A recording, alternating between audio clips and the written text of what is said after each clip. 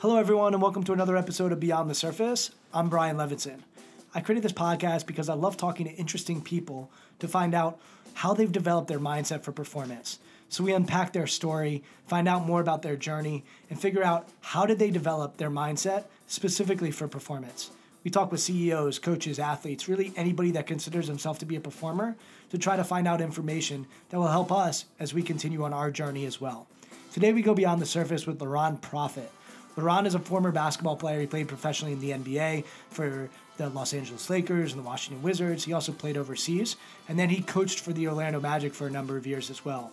Today he works for the Jordan brand, where he interacts with a lot of their top athletes on the basketball side and the football side, so he's constantly interacting with some of the best basketball players in the world. Laurent also played his college ball at University of Maryland, which is where he got introduced to me. I went to basketball camps at University of Maryland, and I actually talked to Laurent a little bit about that in this podcast. He's a little bit older than me, so I grew up really watching Laurent and studying his game and learning about how he played the game and cheering him on as a Maryland basketball fan. Laurent is such a thoughtful guy. When we first met a little over a week ago, we just went back and forth on great books, on concepts, on ideas, on frameworks for mindset, and really thinking about how the best of the best think about performance and think about developing their mindset for performance. So as you'll hear in this conversation, Laurent has been exposed to some of the best athletes in the world, specifically when he was with the Washington Wizards with Michael Jordan, and then when he played in Los Angeles with the Lakers with Kobe Bryant. So he'll tell a story about Kobe. He'll talk about MJ and what he learned from MJ. And he'll also talk about just his journey in the NBA and what he learned along the way and some of his shortcomings and some of the things he's worked on in his career to develop his own mindset and what he tries to share with some of the athletes that he works alongside of. Laurent is just a deep thinker. He is a knowledgeable guy. He's always trying to learn. He's a lifelong learner, and he is just a passionate guy when it comes to human development. So I know you will really enjoy this conversation with Laurent. If you like it, feel free to share it with somebody. I know a lot of people on here are Maryland Terrapin fans. If you want to share it via social media, I would forever be grateful. And I appreciate everybody that's been listening to this podcast to this point. It's been a labor of love for me, and I'm just trying to get a little bit better each time I do it. So I appreciate all the feedback that people have sent my way. So without further ado, I present Laurent Profit. And as we go beyond the surface with Laurent, I encourage you to go beyond the surface with yourself as well. Laurent, so we met about a week ago, and when we met, I was really blown away by how thoughtful you are about the mental side of basketball and the mental side of performance. Where does that come from for you? Where is that curiosity, or when did you start on sort of that path of trying to figure out more about the mental side of basketball? Yeah, I think for me, it was always, you play the game, you grew up watching the game, you see your favorite players, and you want to emulate them, and you want to hit big shots and all those things. But then as you begin to progress, players get better. You start to recognize the playing field is a little bit more even. And in some cases, you feel like you're looking up at competition. So I was always curious as to what was going to give me an edge, what was going to help me become better. And I think as I got older, especially in my 20s, I started to really try to understand what was the edge that I could have that would give me an upper hand. And I had a book that was given to me by Grant Hill, a book called The Inner Game of Tennis. And I started reading it, and it just really opened my eyes to a lot of things that I probably wasn't paying as much attention to before, just in terms of the mental side of the game, how you talk to yourself, your inner monologue, and all the things that you, I'm sure, hear about on a daily basis. So that was probably the start of it. And it just got me really to thinking, how can I improve this part of my game, and how can I explain this to other people so it can help them as well? That book has made its way around basketball locker rooms. Why do you think that is? Why do you think that book has resonated with so many basketball people? I know Steve Kerr reads it a couple times a year. It is Pete Carroll in football, and the Seattle Seahawks is also, he loves that book. What do you think about that book? Why does that resonate with basketball players and football players? Well, I think there's a couple of things in there that really everybody from sports can identify with. One of the first things that caught my attention was, do you get frustrated that you don't play as well in the games as you do in practice? And it's like, yeah, I do. I wonder why that is. Or, why is it in practice when maybe the stakes aren't as high? Do I play at a certain level, and then the game starts, I don't always feel I play at that level. So I think that was one of the first things that jumped out. And I think the other thing that really resonates with people is trying to figure out, okay, what is it that I'm going to need to play at my highest level consistently? Obviously, tennis and basketball are different sports, but I think the premise of wanting to play at your best consistently, and everybody has an idea in their minds of how they think they should play, but when you don't play like that consistently, it's frustrating. And I think that book, more so than any other book I've read, kind of taps into that idea and helps you tangibly figure out how to change that. Yeah, I think that question of what do you look like when you're at your best is so important. And you mentioned the word consistency. I think a lot of people talk about consistency and they think about consistency being, I'm going to make my shots, or I'm going to grab rebounds, or I'm going to get steals or assists, or however they value themselves.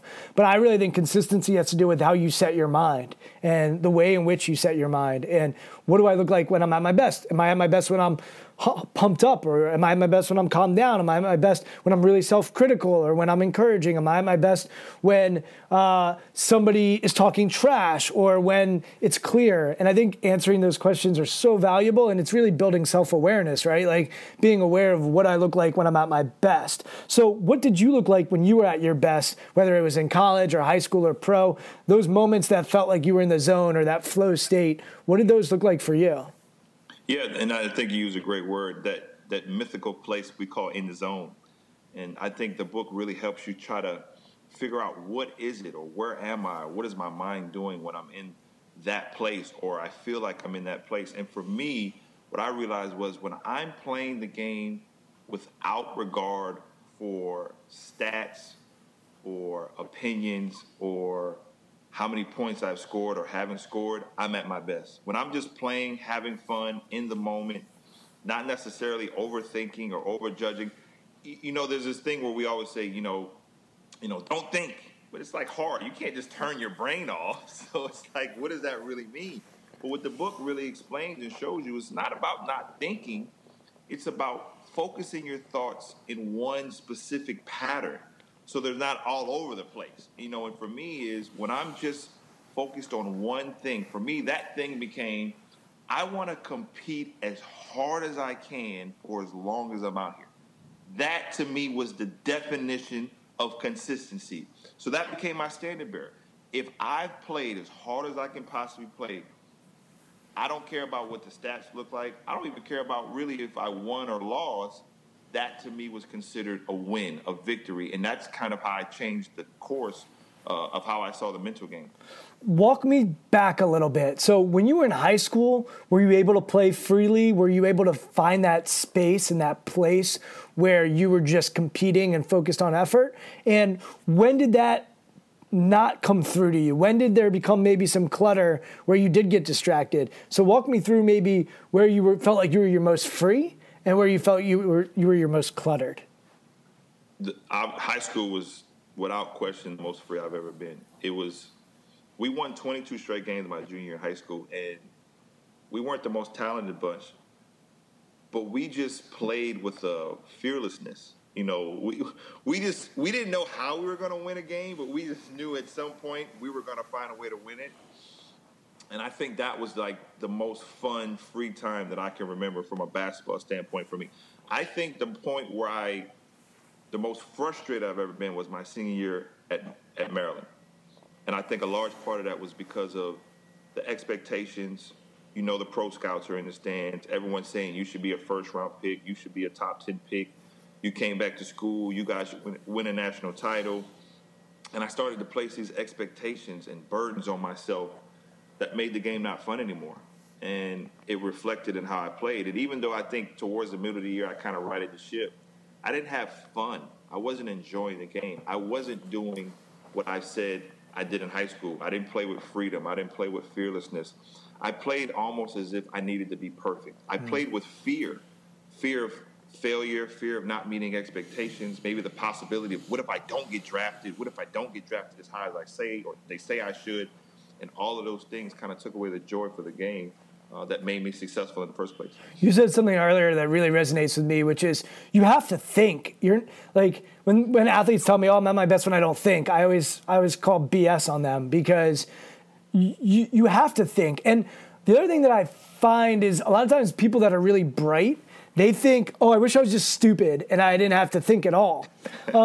But if you look at guys when they do get into that space of flow or the zone or really being where they want to be as a player, they're just thinking about the right things. And you need your brain to be elite. You need your brain to be great. But the brain does get in the way and the mind does get in the way because it does go into what-if mode, fear mode, because that's the number one job of the brain is to keep us safe and to protect us. So it's going to go to that place. But I always use a phrase, think like a pro and play like a kid. And what I find is a lot of my high school athletes, they play with freedom, but they don't always make good decisions. So they might, play too fast and get a charge taken, or they might shoot a contested three, or, they might do things that aren't smart, or they might take a harder route rather than an efficient route to the basket. So I think pros can think the game in a way that kids can't. But I think kids sometimes play with that freedom and fearlessness that you're talking about that pros sometimes forget about. And so a great question I ask pros all the time is like, what were you like when you were 12 years old and you were playing on the playground? And you were just balling. And, it was whoever's next has next, and I'm going to play and I'm going to compete. So when you mesh those two together and you're thinking like a pro, but you're playing like a kid, that's probably where you're at your best. Did you ever have that moment as a pro basketball player where you felt like, all right, now you're thinking the game the right way, your mindset is where you want it to be, but you're still playing with that freedom? Yeah, I think when I got to the Los Angeles Lakers, and unfortunately my season was cut short because of an injury, but I just remember in training camp just telling myself, like, you have nothing to lose. You got to stop playing as if the world only survives if you play well.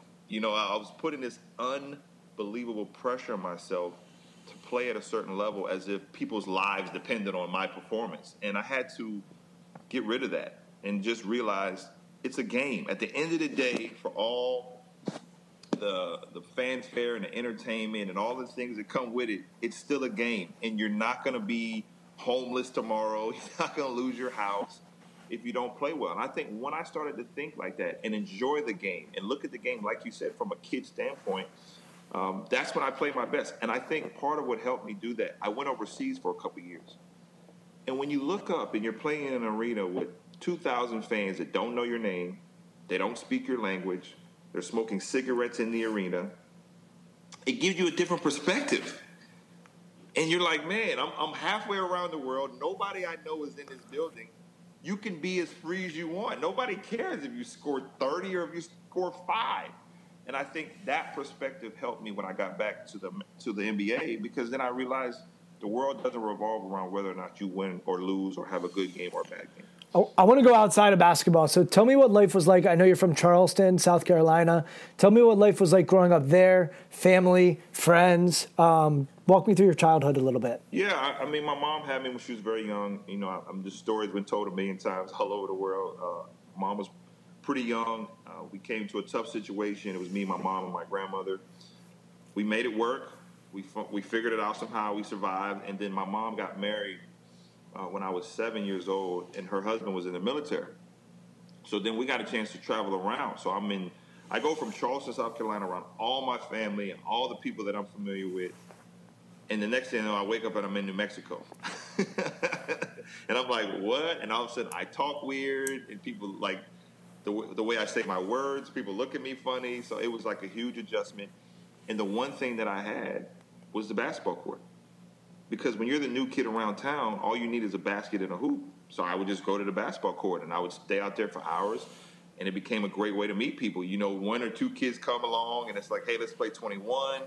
Before long, it's 7 kids out there, and then it's like, yeah, this kid's pretty good. What's your name? And then you have 5 friends, and like, we'll meet here tomorrow at the same time. So I ended up in New Mexico, and then we went to Panama. Then I went back to Charleston for a little bit with my grandmother, and then we settled in Delaware for high school. And so I stayed in Delaware. I went to school there, and then I got a scholarship, obviously, to Maryland. Played at Maryland for 4 years. Greatest institution in the country, in my opinion. But I'm biased, of course. And then I ended up getting drafted by the Orlando Magic, but traded to the Washington Wizards.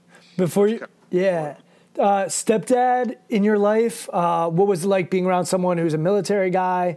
Sounds like you go from not having a male figure in your life to then having a male figure. Can you just give us some more color on that? Yeah, I went from having no males. It was my mom, my grandmother, my two aunts. And then all of a sudden she gets married and I got a military dude barking out orders every day. So it was like that took a minute to get used to. But it was cool. I think the best thing about that was having somebody around that looked like you, that have been through your experiences. You know, your mom's a very powerful force in your life, especially when when she's a single mom. But it was good to have somebody who kind of understood, like, nah, he's a boy. That's how boys think, or that's how boys act. Okay, relax. You know, he's okay. So that was really good, and just having somebody around that could relate to the experiences of growing up and trying to figure things out on the run. So that was a positive for me, you know, and I look back at those years and I'm grateful to have that because I know a lot of people, they don't have that experience. So I was grateful for it. And I think it helped me try to become a little bit more organized having a military dude around because, you know, he would come through with the white gloves checking my room to make sure it was straight. So to this day, I'm kind of a neat freak. You know, I keep things pretty organized. And what about moving? So it sounds like you had to adjust, and basketball helped you make friends or adapt, but it sounds like you moved a lot to different cultures, to different areas. What was that like for you as a kid? It was weird, man, because, you know, like I said, I went from just a neighborhood with everything around me was familiar. Everything I needed in my life the first 7 years was within 4 blocks. You know, that was my world, was 4 blocks. Family, friends, the cousins that weren't cousins, but you called them cousins because your families knew each other for so long. You know, so all of these things were right there. Then all of a sudden I'm halfway across the country and I don't know anybody. So I think basketball was just a beautiful bridge for me to meet people, for me to find out people are a lot alike. You know, we always talk about the differences between people, but I found out that we all have a lot of similarities as well, especially when it comes to sports. You know, sports is a great way for us all to find common ground. You know, you want to win, you want to play well. When you're on a team, everybody roots for each other. So it was a great way for me to meet friends and kind of learn about people, you know, in a way that was not confrontational. So that was a great part of the traveling. And it taught me how to make friends. You know, as I got older and you go to college and, you know, you're in the NBA, you learn how to meet people and how to greet people. And you become a lot more adept at making friends along the way. So that's been a bonus for me in my life. Yeah, especially the career that you chose, I imagine being able to adjust to new environments, new circumstances, new cultures, new situations. You talk about going overseas where people don't know you, they don't know your language, they don't look like you. So I would imagine that in some ways was a blessing, but at the time probably you would have been down to just stay in Charleston and be grounded there because most kids don't love the idea of change. Most adults don't love the idea of change. No, absolutely. You know, me and my mom laugh about it now. You know, we're like, it was the best thing in the world for you. But at the time, I was miserable. You know, I wanted to stay with my grandmother. I didn't want to leave my cousins and my family and my aunts and my uncles. I was like, why do I have to go? You got married. But, you know, at the end of the day, it was something that when I look back on, it was a turning point in such a positive way. Because like you said, the experiences that I've had as an adult, that has come into play. You know, traveling and being amongst different cultures and different perspectives and being able to adjust and to blend and to accept people for who they are and not make preconceptions because they're from a different country or a different color or speak a different language. So having to do that as a child, it made the transition for me as an adult so much easier. So, you know, you look over the course of your life and some of the things that at the time you thought weren't really in your best interest, they prepare you for something that you probably didn't even see coming later on down the line. And you mentioned that University of Maryland is the best institution in the world and that you're biased.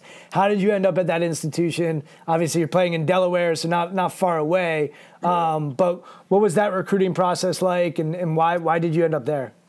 You know, after my junior year, I went to Nike camp, and I was one of the 120 invited guests there, and some of the best players in the world were there. And I think that was the first time the outside world really got a great look at me. And all of a sudden, my phone was ringing off the hook. My mom was like, "Who are these people calling from?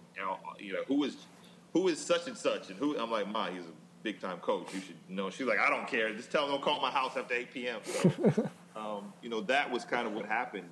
It went from a local kid doing well to all of a sudden on a national scale, I'm getting recruited by major conferences and major coaches and major schools. I think the thing about Maryland at the time, Joe Smith was there, and they were really on the rise, and people were really talking about what Gary was doing at the time and how the program had been revived from the Len Bias era and all of these things that were happening. And I'll be honest, initially I wanted to go to Carolina. Carolina was a school that I wanted to go to, partly because I just didn't like Duke, but I loved Dean Smith and I loved the way they played. And, you watch Carolina play and it was just like regimented and organized and it looked so cool. It was just like, man, I want to be a part of that. But they came down to see me practice. I think my junior year or beginning of my senior year, and Bill Guthridge, rest in peace, he told me, he said, listen, we love you. We would love for you to join Carolina, but we're recruiting one other wing. And if he signs with us, we're not taking any more wings. But if he doesn't, then you're our guy. So I was like, who could they possibly be thinking about is better than me?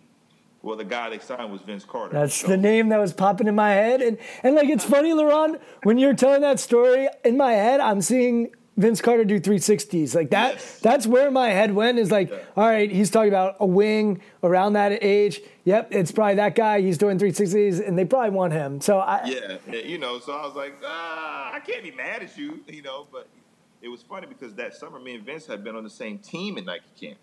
So I was like, okay, I can't be too mad. He's pretty good. So, obviously that didn't work out. But when I started to look at Maryland closely, the one thing that it gave me was you'll get an opportunity to play against Carolina and Duke every year, and you could be a part of something in its infancy stages.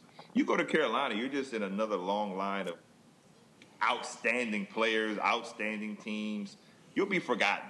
You go to Duke, same thing. But if you go to Maryland and you're a part of building something or a part of winning, I don't know if you'll ever be forgotten. So that was something that really resonated with me and made my decision a lot easier. And I grew up 20 minutes from College Park, Maryland, and I had a T-shirt growing up that said Joe Smith, and then on the back it said "Enough Said." And I think people don't realize like what that group of guys, the Dwayne Simpkins, Johnny Rhodes, Keith Booth, Joe Smith, then like growing up around that time, which is when I was really into basketball, everyone in the area really became big Maryland fans, and it was sort of foundational. And then your crew came in and then set the foundation for the next group that ended up, winning a championship. So, what was life like for you at College Park, and just talk about that those years? It was phenomenal. Just the passion and the support that our fans gave us for the 4 years I was there was just phenomenal. Every game, running out of that tunnel in Coldfield House, 120 degrees, the arena filled even when the students were home, the arena was just filled to capacity. Student section was just amazing. It was one of the great moments of my life. I look back on that moment and those times with great admiration and love and respect for the support that we received. And I think as a college athlete, when you sign to go somewhere, part of it is you want to be a part of something special. And I really felt, and I still feel, that I was a part of something special. The love that people have for Maryland basketball is amazing for me. I'm in the airport 2 weeks ago in Orlando flying out, and somebody comes up to me and just says, "Hey, man, I watched you when you're at Maryland. You're amazing." And I get that all the time, and it's not because I was such a great player. I just think the people there and the fans and the students have such a great respect and admiration for Maryland basketball that we as players get rewarded for that. And I'm proud to say, Juan and Lonnie were freshmen my senior year. So I think part of what they learned while they were with us was how important it was to carry this legacy on and to make sure it stayed strong. That idea of being part of something bigger than yourself, was that something that was instilled in you from mom or from a coach? Where did that come from? I think as you grow and you mature, I think my high school team was really big for me because, like I said, we won 22 straight games. We lost in the state finals to a better team. But along the way, just the idea of everybody being on one page was phenomenal. I mean, practice, games, in school, everyone looked out for each other. Everyone had each other's back. Everyone was rooting for each other. Now, obviously, some guys wanted to play more. Some guys wanted more shots. But when the game started, you always felt like everybody was pointed in the same direction. And that was just such a powerful thing to me to be a part of at such a young age and to see it. And I was a star, obviously, but just to see how everybody was excited after we won. Everybody was excited before we played a big game. it really left a strong impression on me. And I was like, man, I want to be a part of this beyond this. And I think that's where that idea really was implanted in my mind, was when you're a part of something and it's bigger than you and everyone's on board, there's really no limit to what you can do. Did you play AAU ball? Yeah. What was that like? Man, the thing about AAU basketball for me was, going to high school in Delaware, you read magazines about the top players in the country. Or back then we had this show called Scholastic Sports America where they would do profiles on guys. So you would see certain guys they did profiles on, and they look larger than life. AAU basketball, you show up to a tournament, and they're there. And there's Stephon Marbury, there's Kevin Garnett, there's Chauncey Billups, there's Paul Pierce, there's Kobe, there's Felipe Lopez. So all of a sudden you go from reading about these guys or watching on TV, and all of a sudden you're lined up playing an AAU game against them. So AAU basketball was a great thing for me because it also was a barometer for me to measure where my game was. So when I came back home in the summer, I was like, hey, I thought I was really good, but I found out that I've got a lot of work to do. So that was probably the best thing about it, was just being able to compete against the best players in the country. Yeah, two thoughts. One, people like to beat on AAU basketball and say, oh, it's ruining basketball, it's doing all this.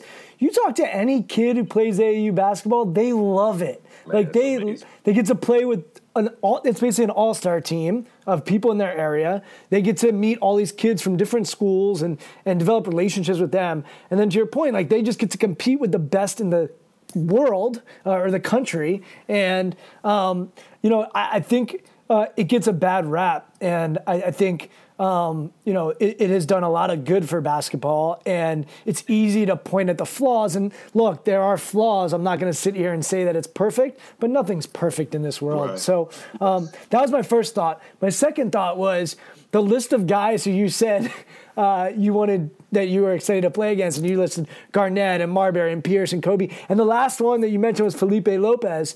And it's an amazing thing because the hype on Felipe Lopez at that time was through the roof, right? The next Jordan. And it's also a good reminder for all of us that hype is hype. It doesn't necessarily correlate to fulfilling potential or success and all these other things. And I don't know, Felipe played in the NBA for a decent amount too. And he reached a level that certainly I never reached, and most people don't reach. So it's not like he's a failure. Right. But it is a good reminder for all of us that you don't ever really arrive, and there is no arrival. And I think with Felipe, there was an arrival, and he was sort of before LeBron and before the hype machine really got. I remember Felipe Lopez being the guy, and it's just a good reminder for all of us, especially for high school kids who might listen to this, who are becoming McDonald's All-Americans or are getting recruited by a Maryland, to remember that that's just a step in the journey, that you don't necessarily arrive. And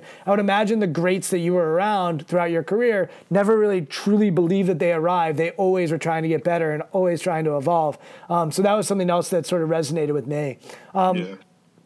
Going to the Wizards. So here you are, you're at Maryland, you have a great career there, you help raise the bar on the program, and you help set them up for future success. I'm a few years younger than you, so I remember watching you, and when people watched you, they always saw a 6'5", 6'6" wing, can do a little bit of everything. And I think a lot of people were like, yeah, his game should translate to the next level.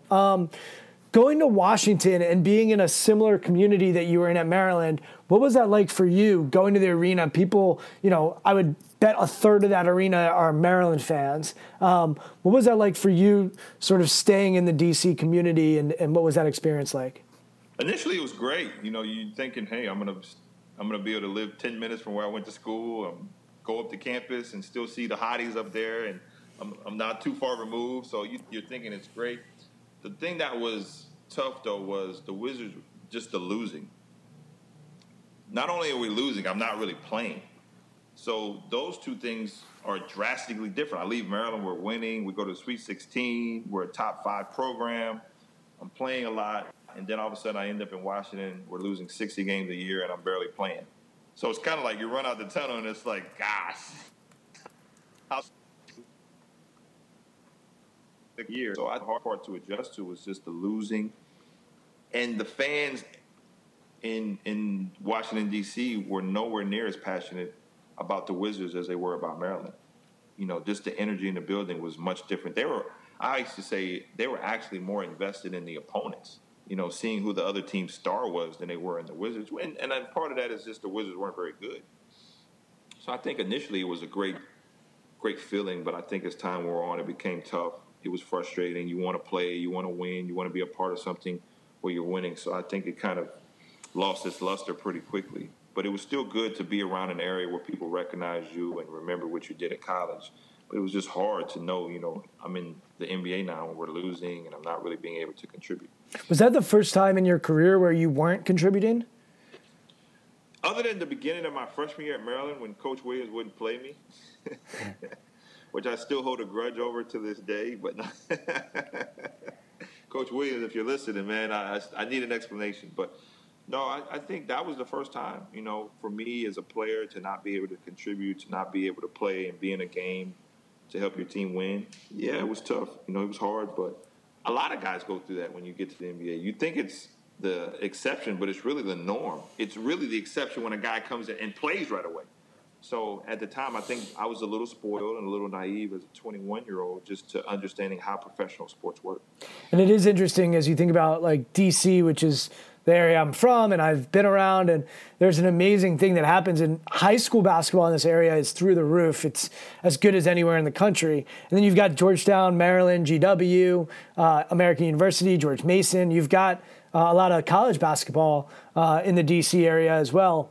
And yet the Wizards for years just weren't good. And like there wasn't really any hope other than like when they brought in the Chris Webber, Juwan Howard, Rod Strickland team. And then that team, like they broke up almost right away. And I actually spoke to Rod Strickland about that at one point. He just told me like, yeah, that group had to be broken up for a lot of different reasons. But people don't realize like they won in the 70s. I think they actually had the best record of any NBA team in the 70s. They won a championship and they were very good in the 70s. But my whole life in the 80s and the 90s, like they were bad. And there wasn't, It was a constant in and out of players. Yeah. You know, and that's the one thing that I've noticed about any professional sports team is when there's no consistency, you're not going to be very good. Consistency from the top down, ownership, management, player-wise. When you constantly see teams shuffling guys in and out, they're probably not going to be very good. You look at the two premier sports teams in either league right now, the NFL, the Patriots, and the NBA, the Spurs, the constant has been that ownership has been consistent, management has been consistent, players have been consistent. And the Wizards in the 80s and 90s, you just saw a revolving door of players coming in and out. And I think that's part of the reason why they couldn't find any sustained success.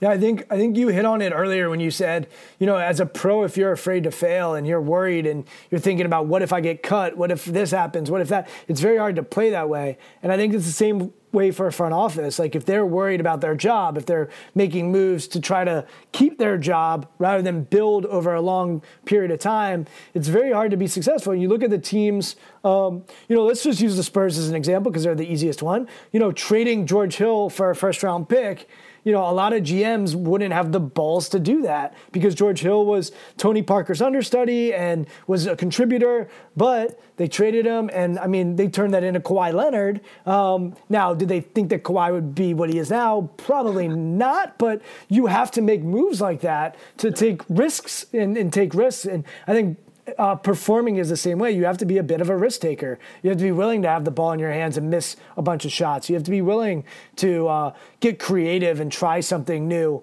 on the court. Because if you play it safe, eventually someone's going to pass you and they're going to do it better and they're going to innovate and they're going to evolve. And you look at the Warriors right now, and look, there's no one's going to deny their talent. But the other thing is they were innovative, and Steve Kerr was innovative. And when he got there, you know, the big move that he made was putting Draymond in for David Lee and saying, Draymond's going to space the floor. David can't do that for us. And when that happened, they really did start taking off. And there are other factors that go into it as well, but that's innovation. That's fearlessness. That is providing someone, empowering them with the opportunity to make a decision and let them go with it, knowing that it'll backfire sometimes. It's not always going to work out. So I think that's accurate. Would you spend time with Jordan when you were with the Wizards? Yes. So give us some insight into what that was like, and then you're also in Los Angeles with Kobe. So You think about the last 30 years in sports, two of the most mentally strong humans that played any sport, Kobe and MJ. Forget the talent for a second. What was it like just being around them from a mental standpoint? Well, I think the one thing that they both share, you just said, is fearlessness. I think they both were prepared to deal with whatever fallout there came with their performances. Whether people agreed with it, didn't agree with it, won, lost, made the right play. People said they didn't make the right play. I think mentally they were always prepared to deal with whatever the fallout would be. And I think part of it is, me and you've talked a lot about, they were prepared. They always were prepared going into a game to play at their absolute best. Now, that doesn't mean you're always going to play at your absolute best, but I think their belief in their preparation gave them the confidence to say, hey, I've done this so much in my preparation that I'm willing to live with whatever the results are, win, lose, or draw. And I think that's the common trait that I could see in both of those guys. It's just an unbelievable, unwavering confidence in their abilities, but not because of their skill level, but it's because of their work ethic. I think their confidence comes from their preparation. And because of that preparation, I think they looked at situations on the basketball court and expected to succeed, understanding that if it didn't work, I'll try again the next time. And I think being around them, that was the one thing that I could constantly see was a commonality or a common thread in the way they thought. Yeah, character is sort of the bedrock, right? Like, what's my character? What are my values? What are my morals? Like, what do I believe in? What are my self-beliefs? Skills can be adapted. They can be changed. They can be improved upon. So a guy can go from being a 30% three-point shooter to becoming a 40% three-point shooter. So if you believe in yourself, you believe that you can get better and improve. And I think that's often what people need to go toward. What are my self-beliefs, and how do I integrate those self-beliefs into what skills I'm trying to acquire? And when we have clarity around our self-beliefs, we can create a roadmap for our abilities or our talent or our skills, and we can improve on it. The other thing that I think is so interesting is when they do polls and studies on what do people fear more than anything.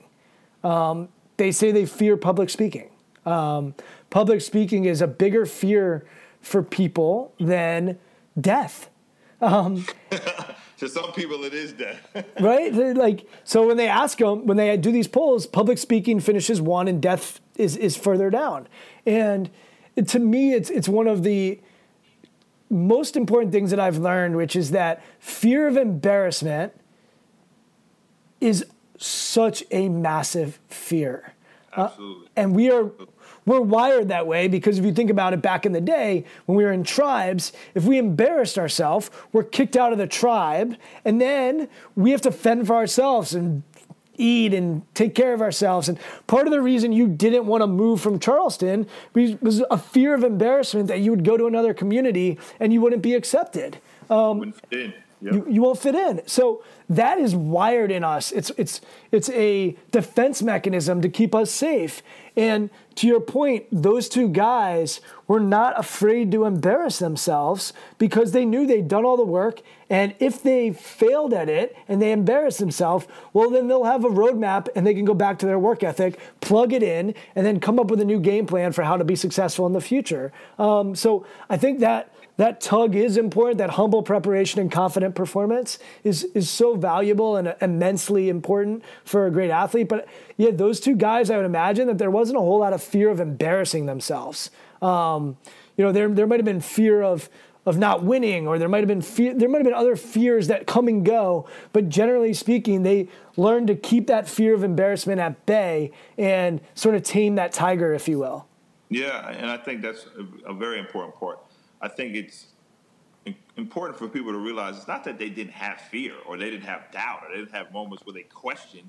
It's just that they were able to manage it in a way that it didn't become the focus. It didn't become a hindrance to what they were doing. They used it and turned it into fuel. And that's why when you hear them both talk, you always hear the word challenge. They look at it as a challenge. It's challenging.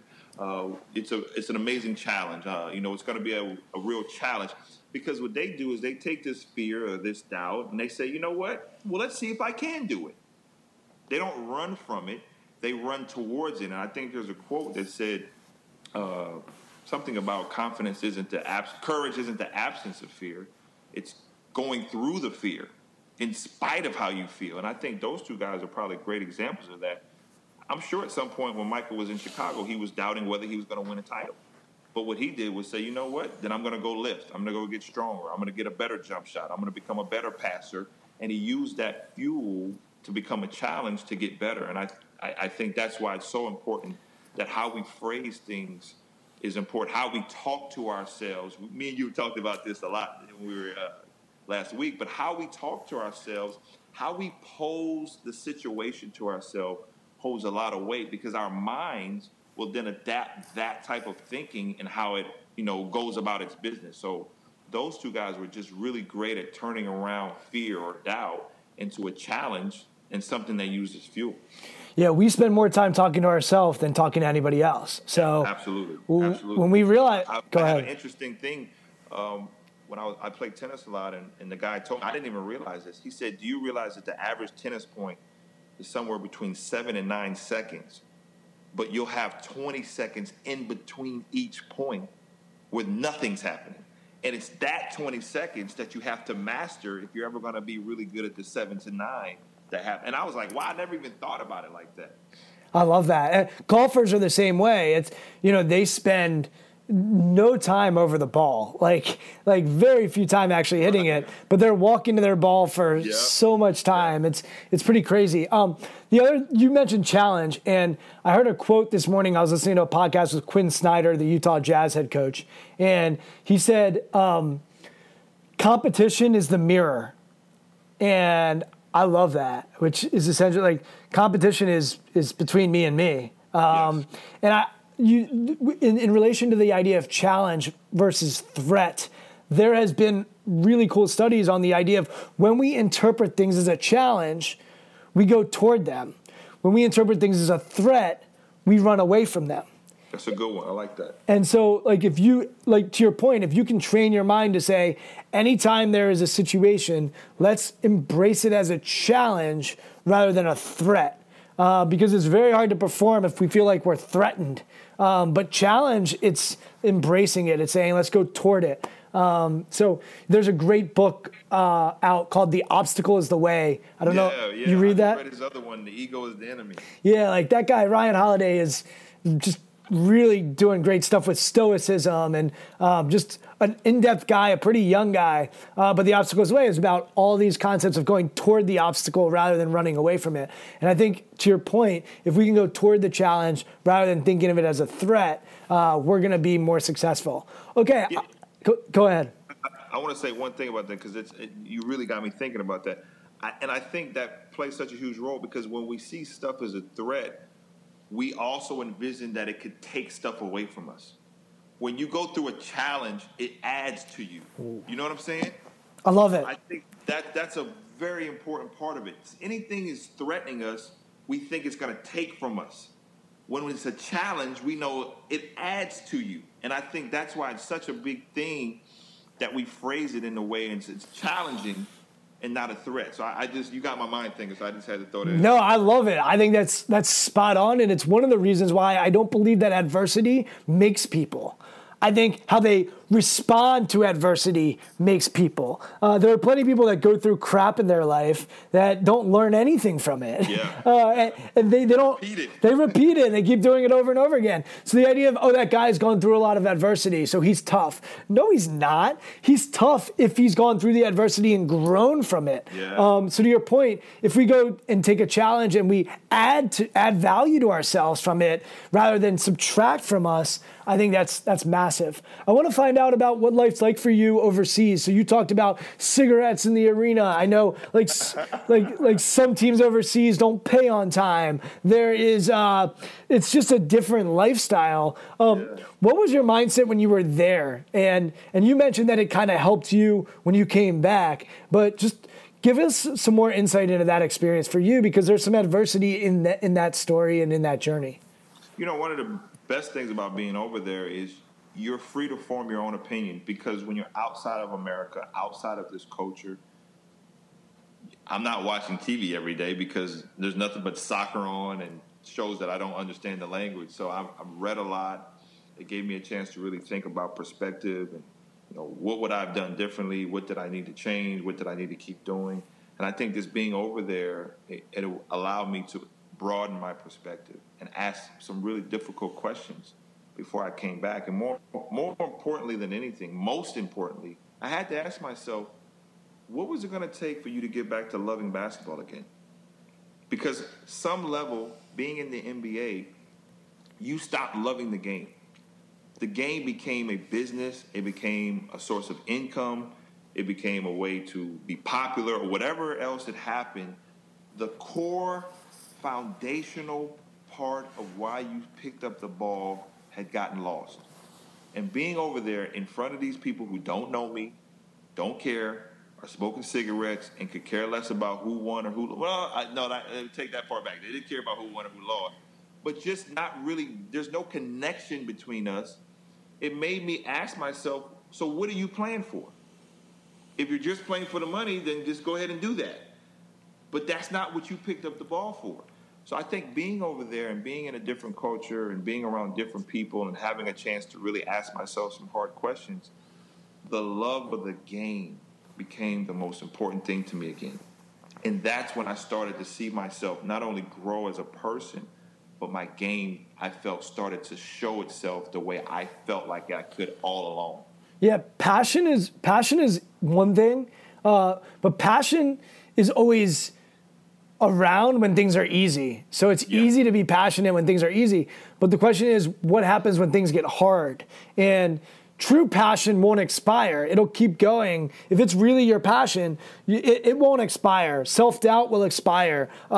Fame will expire. Money might expire. I mean, there's other things that can expire, but passion can carry you through. But I think what also people miss is purpose. Because when you can connect passion and purpose, when those are aligned, your passion, that flame just keeps burning, and the purpose is the foundation underneath of it. And I think a lot of pro athletes, they lose their purpose and therefore then lose their passion. And I've talked to so many pro athletes who I ask them, why do you play your sport? And they look at me and they're like, yeah, that's a really good question, Brian. And I'm like, man, you talk to the media every day, like you're getting asked questions all the time. You think that's a good question? But it is true. Like a lot of times people lose it. And by the way, it's not just basketball players. I have friends on Wall Street who have lost their purpose for doing what they're doing. I have known doctors who have lost their passion or their purpose. It runs the gamut. It's life. But we need to be aware of what that passion is and what that purpose is. And when we find ourselves going off the grid, we need to go back and ask ourselves those questions, and that gets us back on the path that we want to be on. But it's hard to do. It's not easy to just stay on course with that stuff. And we all have moments that cause us to go off course. There's no doubt. There's a part, the most powerful part of the book, The Inner Game of Tennis, for me, what really caught my attention, there's a point at the end of the book where he's talking about he goes out to play in a tournament, and he's about to play somebody in the first round, and he's really nervous because he's afraid. What he connects losing the match to is, if I lose the match, then it means something about me as a person. So he goes out and he's playing the match, and he's struggling in the beginning, and other guy's beating him, and he's like feeling worse about himself. He's starting to, think negatively, and he's going through this cycle, and then all of a sudden he says during the match, he goes, "What's the worst thing that could happen? If I lose this match, I go home, my friends ask what happened, I lost the match, life goes on." So he's like, so why are you so worried or afraid of losing? Why are you so anxious about whether or not you lose or win this match? just play. If you win, great. And if you lose, you go home and nobody cares. He comes back to win the match. Yeah. So he's sitting there. He's like, dang, what happened? He's like, I kind of stopped caring as much. So then he plays in another round, and he plays against a really good opponent, and he loses. But he's overjoyed. And he said what he realized was, my biggest fear wasn't losing. My biggest fear was I didn't want to play and lose, but know I could have done better. And what he connected it to was, a lot of times it's this idea that if I lose, like you said about the threat, it means that I'm less than something, that something was taken from me, that people are going to look at me as a loser. And he came to the realization is that's not really the case. All I really want is I want to play well and have fun. And the only way I really do that is when I stop being so concerned about who won or who lost. For me, the light bulb went off. Because what I realized was at the bottom of my problems, at the bottom of my biggest issue, why I wasn't performing at the level I could, there was some level of fear that by losing or not performing well, it was a reflection of me as a person. I was afraid of how it would look to other people and how it would make me feel about myself. And when I started to delve into that fear and say, okay, what's the worst thing that can happen if you miss every shot tonight? People are going to say, dang, you can't shoot. Okay, and then what? That's it. That's the worst that's going to happen. You're not going to lose your house. Because at some point, we connect all of these fears to, I'll miss all my shots. They'll stop paying me. They'll cut me. I'll lose my house. I'll lose my car. My light bill won't get paid. I'll be homeless and be back on my mom's couch. So we've concocted this whole story that feeds into this fear that makes us afraid because we see it as a threat. When I turned it around and said, okay, what's the worst thing that could happen? You miss all your shots. Let's say they do cut you. Then what? I go home and find a real job. Okay, then what? Then I have to make regular whatever money that is, and I pay my bills. That's where you started. Yeah. You started off there. There's a concept of like basketball is what you do. It's not who you are. Yes. And I think for all of us, we have mixed as a society like what we do and who we are as being the same thing. So one of the things I always ask athletes, I say, all right, Rob Gronkowski, tight end, all-pro tight end for the New England Patriots, making lots of money, is winning championships, all that. At the same time that he came in the NFL, there was another guy who was an all-pro tight end for the New England Patriots, making a lot of money. They were him and Aaron Hernandez were doing the same thing. Right. Rob Gronkowski and Aaron Hernandez were doing the same thing. If you looked at what they were doing, it was similar. Yeah. But who they are is completely different people. Right. Rob is on party boats with girls and doing whatever the heck he does, and Aaron Hernandez went to jail for murder and ended up committing suicide. Who they were as people, what their character is completely different. And I think as a society, we overvalue the resume and undervalue the eulogy. And there's a great book that talks about that called The Road to Character. David Brooks. David Brooks. Like he talks about, this is why I love LeRon. LeRon, man, the guy is like, just reads so many books. When we met, we were just like bouncing books off of each other. He gave me a book, I gave him a book. But yeah, that book talks about a eulogy versus a resume. And like, to me, the eulogy items are so much more valuable. And if we take care of the eulogy items, the resume will take care of itself. If we take care of the resume items, that doesn't necessarily mean that the eulogy items get taken care of. So our character, it matters so much. I want to find out about the next sort of cycle in your life where you became a coach and what that was like, what that perspective was like for you, and being in those shoes, and what were some of the things you saw as a coach that maybe you didn't see as a player? Yeah, it was funny. It went 360. I came in the league as a player and trying to figure out my niche and trying to find my niche. You're 21 years old. A lot is happening. You're on the biggest stage in the world in terms of basketball. And then I found myself coaching 21-year-olds, 20-year-olds, 19-year-olds. And I think the experiences that I went through from playing in the NBA to being out of the NBA and playing overseas, coming back to the NBA, being injured, being a guy who was the 12th, 13th, 14th guy, being a guy who started games, being a guy who's been an energy guy. I think all of these experiences were just packaged in a way so that now I have the ability to relate to guys on so many different levels. So as a coach, I was able to talk to a guy who was a star because I had a relationship with Kobe. I've had a relationship with Gilbert Arenas. I know Michael Jordan. But I could talk to the guy who's the 15th guy who's trying to make the team because I've been in that position too. So I think the coaching thing was really just me being able to relate to guys and share my experiences. And a lot of the stuff that me and you have talked about, being able to try to simplify for guys so that they can perform at a high level. Getting them to understand that what you do and who you are not the same. That when you step on a basketball court, you have to remember why you started playing the game. Because along the way, what you've picked up are these cultural things that make you separate from what started the journey. The idea that you need money, the idea that you need a car, the idea that you need fame, the idea that you need this to be happy, or you need... No, what really makes you happy at the end of the day should be the love of the game and the joy that you started with. Those other things are a result of what you started with. When you lose that part, the other stuff becomes meaningless. So being able to share these experiences with young guys, try to simplify for them, helping them perform consistently by saying things like, let's just focus on the things that are within our control. You can play hard. You can compete. You can know your assignments. You can know where to be, when to be there. If you focus on those things, the instinct will take over the rest.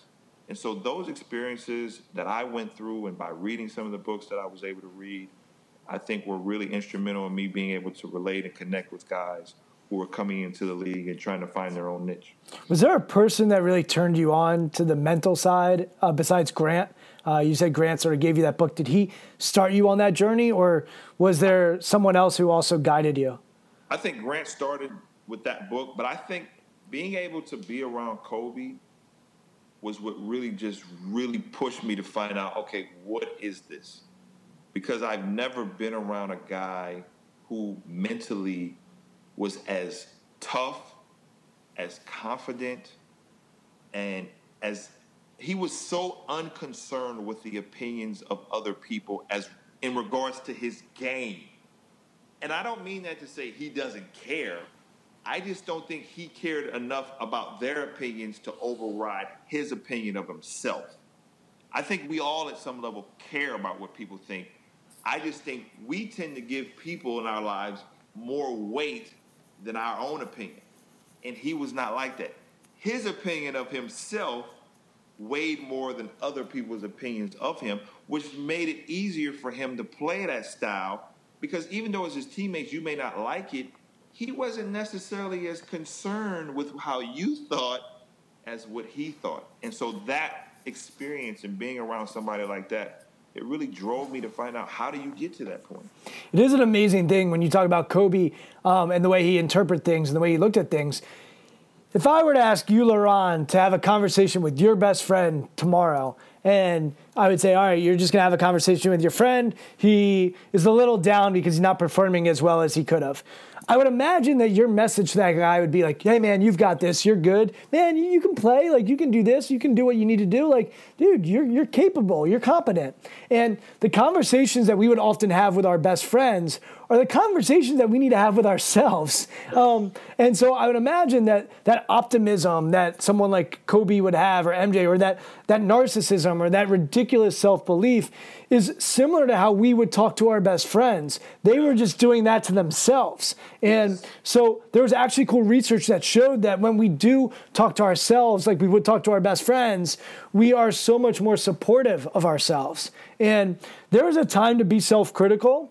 There's a time to break ourselves down and reflect, but that time is not between the lines. That time is not when we are performing. Lady Gaga, when she gets on stage, that's not the time for her to question whether her voice is good and whether she can dance. That's the time for her to own the stage. Beyonce is like one of my favorite philosophers. There's a quote from Beyonce where she says, I'm nervous when I'm not nervous. If I'm nervous, it means I'm going to have a great show. That's her interpreting that, hey, I'm going to feel some butterflies, but when I get on there, I'm going to own it. And you look at someone like Beyonce or someone like Michael Jackson, they're very soft-spoken, or they were very soft-spoken. But when they got on stage, they weren't soft-spoken anymore. Yeah, totally. Right, yeah. Completely transformed. It's interesting you use a great word. It's been rumbling around my head is how we interpret things. And I remember a story. There was a basketball player, he's a Hall of Famer, I forgot which one. They said he was out talking to a group of people one day, and he said, when a game starts, let's say I start 0 for 5, I get excited because I'm a 50% career field goal shooter. So if I miss my first 5, I know that the next 5 are going in. It's interpretation. And it's like, how do we interpret situations, and what the story is that we tell ourselves often is going to play a huge role in how we move forward. Most guys start 0 for 5 and they're like, oh, good. Uh-oh. But when you're truly confident and you interpret it the right way, you look at it and say, well, shoot, it can't get any worse. And being around Kobe, that was the one thing that was consistent. He interpreted negative things as a way to say that it must be going to change or it's going to get better. I remember we were playing Seattle, and he came in at halftime, and I think he was 6 for 19 from the field.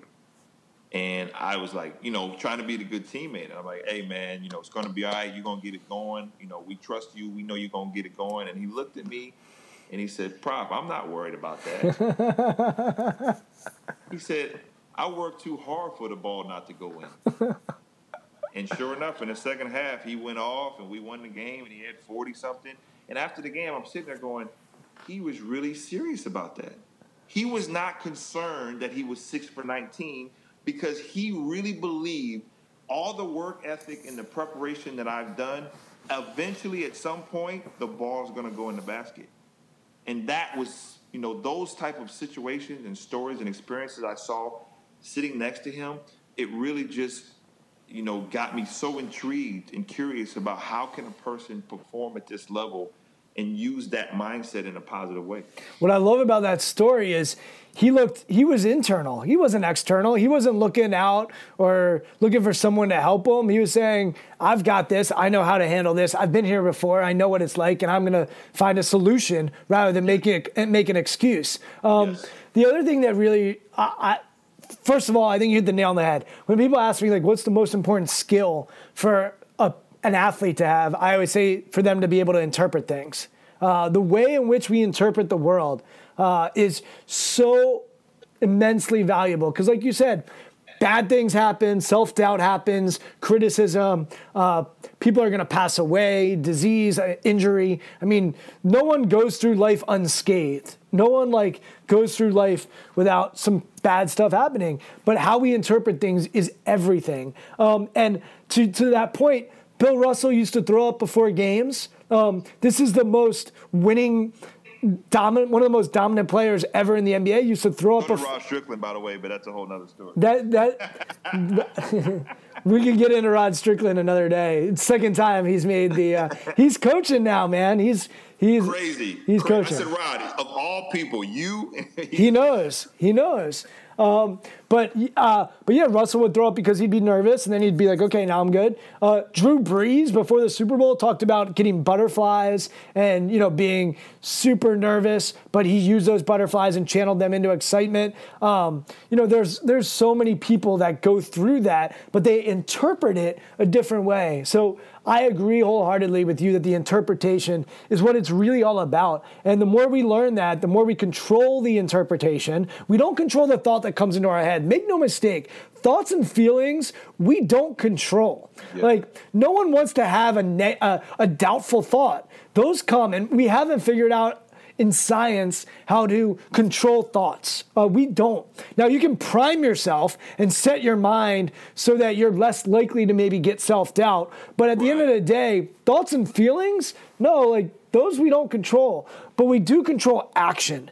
And the step between thoughts and feelings and action is interpretation. And to everything that we've talked about, that's why self-talk matters, because if we get a thought or we get a feeling, but we use our own self-talk to interpret it a certain way, then we take the action that we want to take. So that's the cycle and what it looks like. And I always say thoughts and feelings have a shelf life. They'll expire. But if you dwell on them, if you sit on them, if you focus on them, then they're going to get bigger and bigger, and now they are consuming you, and they are paralyzing you. And that's when you run into trouble. Yeah. So I think it's also important for me when I talk to athletes to get the point across to them. The more doubt you have, to me, indicates the more you're worried about things that are outside of your control. We typically doubt things when they're outside of our control. You can't control if you're going to make shots. It's outside of your control. Now, we want to go into every game thinking, I'm going to play great. I'm going to have a great performance. But what you can control are your preparation. You can control the intensity in which you play. You can control your attitude.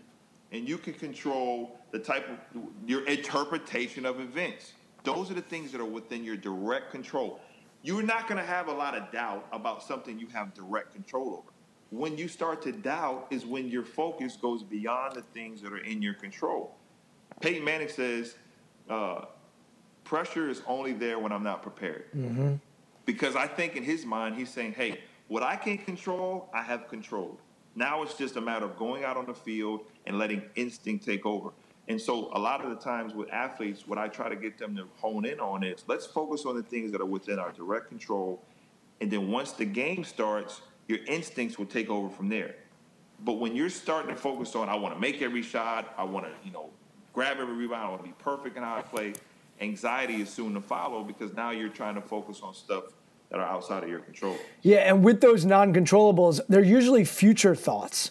So they're usually like you mentioned earlier, like what if this happens? What if, or I gotta, the baseball players will call them the goddess, I gotta get a hit, or I gotta get out of this slump, rather than this is something I get to do. Those are two very separate things. And that's why, and we've talked about this, that's why meditation is a great tool because it trains you to sort of acknowledge and accept without judgment those future thoughts and learn where the mind goes and that it often does go to the future and bring it back to the moment and back to where your feet are. And it's why meditation is a great tool to have in our toolbox. It's not for everybody. And, some people will find other tools that work for them. But it's something I at least will introduce to my clients and say, hey, this is a tool that you can use if you are someone who is very future thinking, which, by the way, being future thinking isn't all bad. By the way, worrying about losing your job isn't all bad. Like, if you don't have some of that fear, if I don't have any fear, then I'm going to drink and drive, shoot up heroin, and eat a bunch of cheese, and eat a bunch of, right? Like appropriate fear is necessary. Like I got to look both ways before I cross the street.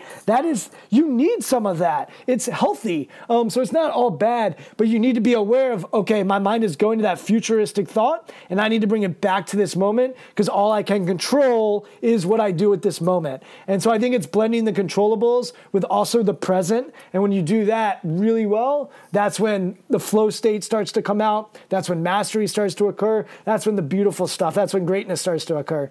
Yeah. So you coach in Orlando. Did you like coaching? What would you like about it? What didn't you like about it? I love coaching in the sense that you get to see the game from a different perspective as a player. I think when you're coaching, you can see subtle things that sometimes as a player you didn't pay much attention to from a game plan perspective, who's disciplined in that, who's not. Watching the film after a game is really interesting because you sometimes have thoughts in your head that you thought something happened one way. Then you go back as a coach and you look at the film and it's like, that was kind of different. I'm glad I didn't say anything, So Dean Smith had a rule that he never commented on a player's performance until after he watched the film.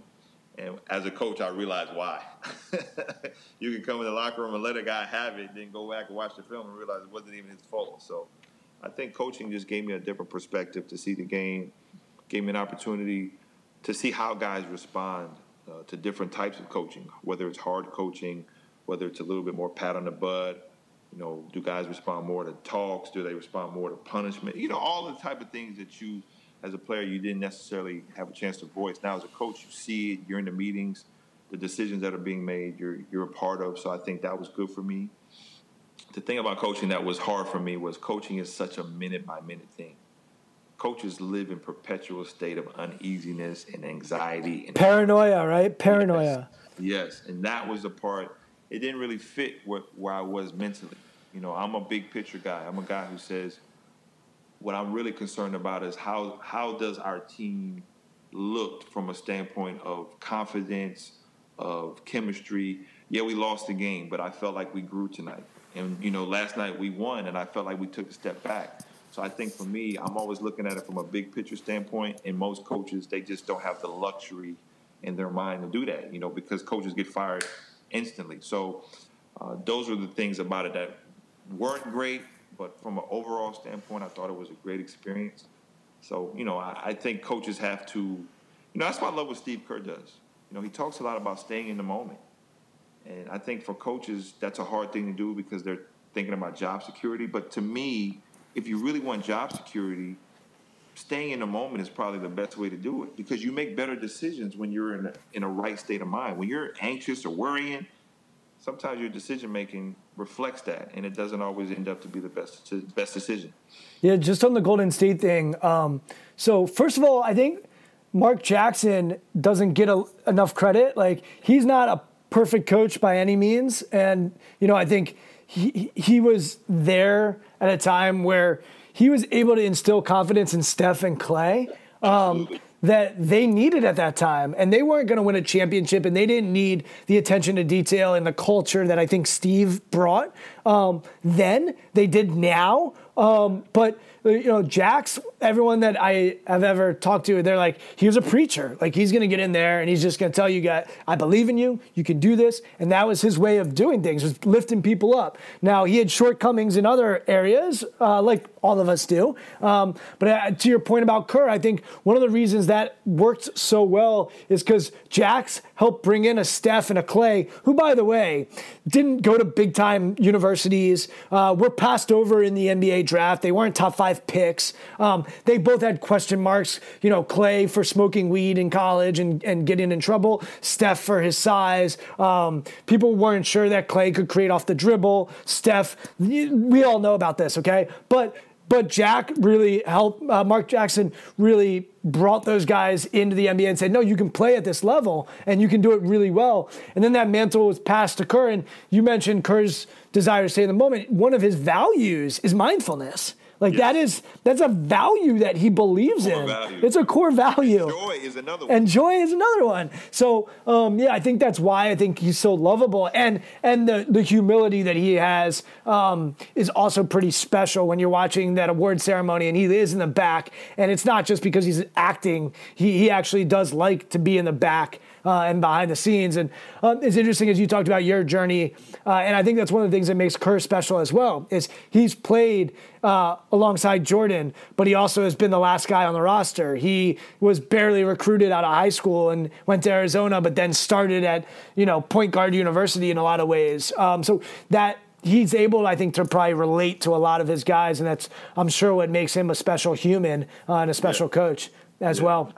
Absolutely, man. Yeah, I hate to harp on this, man. I just don't think people in general, but athletes especially, really understand how important the joy factor is. You talked about taking it back to your childhood and when you were a child. And I just, even on this conversation, thinking about when I was 11 and 12 and 10 and just sitting at the playground all day long, playing and the trash talking and, you know, just the joy that you have where you don't care about anything but the game. Were you Jordan when you were on that playground? I'm just curious. You know, when I was younger, I actually was Isaiah Thomas. You were Isaiah. Because I always kind of thought they were the underdog. He's a small guy, you know, these other guys are jumping out the gym, or Magic's 6'10" and running the point, and Isaiah is a 6'1" guy with the bad ankle hopping around. But I just think people really underestimate the power of joy and how joy really is an antidote to worry and anxiety. Because when you're joyful, you're at a point where you're just grateful for the opportunity to compete. And so it really relieves you of this pressure to perform because you're just grateful for the opportunity to compete. And so I just don't want people to miss that, man, that if you really want to be a truly great athlete, you look at the great athletes of our time. You look at a Jeter. You look at a Kobe. You look at a Mike. You look at a Brady. They always talk about playing the game like children, like kids, like this joy they have. Brett Favre. We all remember Brett Favre running around crazy when he threw a game-winning touchdown. And I just think people have to really hone in and understand how important that is. To perform it at anything at a high level is just the joy of it. So there's two things I'll pull on. One, my guy was John Stockton, and my buddy was Carl. Racism at its best. Yeah, my guy was Carl, and my buddy was Karl Malone, and we're running pick and rolls nonstop.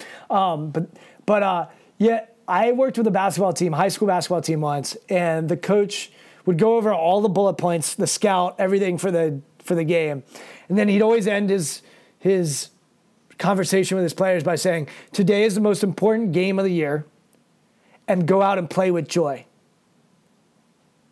And they did. They always played with joy. They always came out. They pressed the entire game. They flew around, and they played with such joy. And I think that is something that stuck with me. Is I agree with you. I think you have to play with joy. The other thing that I think is so important that you hit on is gratitude. So the Blue Angels, who fly these airplanes, hundreds of miles an hour next to each other, and they're literally putting their lives in danger every time they go up in the air. They are very self-critical. So at the end of the day, they'll come around, they'll sit around a table, and they'll critique themselves. Oh, I should have been a little bit on the left, and my walk out to the plane wasn't quite in sync, and they'll just go through all the different things that they could have done better. And at the end of it, they'll say, and I'm going to fix it. I'll fix the issue, and I'm glad to be here. And so they always end this harsh self-critique by reminding themselves that they're glad to be there, and that being a Blue Angel is an extreme honor, and that they've worked their entire career to try to become that. And they have brothers and sisters who are flying overseas under enemy fire. And so they always want to remind themselves that this is something they're choosing to do, and that they're glad to be here. And to your point, if you can combine joy with gratitude, stress will completely reduce. It's very hard to be joyful and grateful and stressed at the same time. Yeah, exactly, man. Pete Carroll talks a lot about that. He wants his teams to play with joy and passion, because he thinks it really helps relieve the pressure and anxiety. You look at him on the sidelines. I mean, he coaches with joy. Yep. And I think that's how you build sustained success, is when you have a gratefulness for what you have an opportunity to do. And if you have the opportunity to compete at the highest level, you should be grateful. You should be joyous. And to me, that's when athletes are operating at their highest level. We've seen it with LeBron. That first year in Miami, he wasn't playing with joy. He had this burden that he felt he had to win, and it affected his play in the biggest stage. And then he came back the next year and he tried to be angry, and that didn't really work. And I think we've seen from him over the last 3 to 4 years is he's accepted this opportunity that, you know what, I'm going to play and have fun and enjoy the game.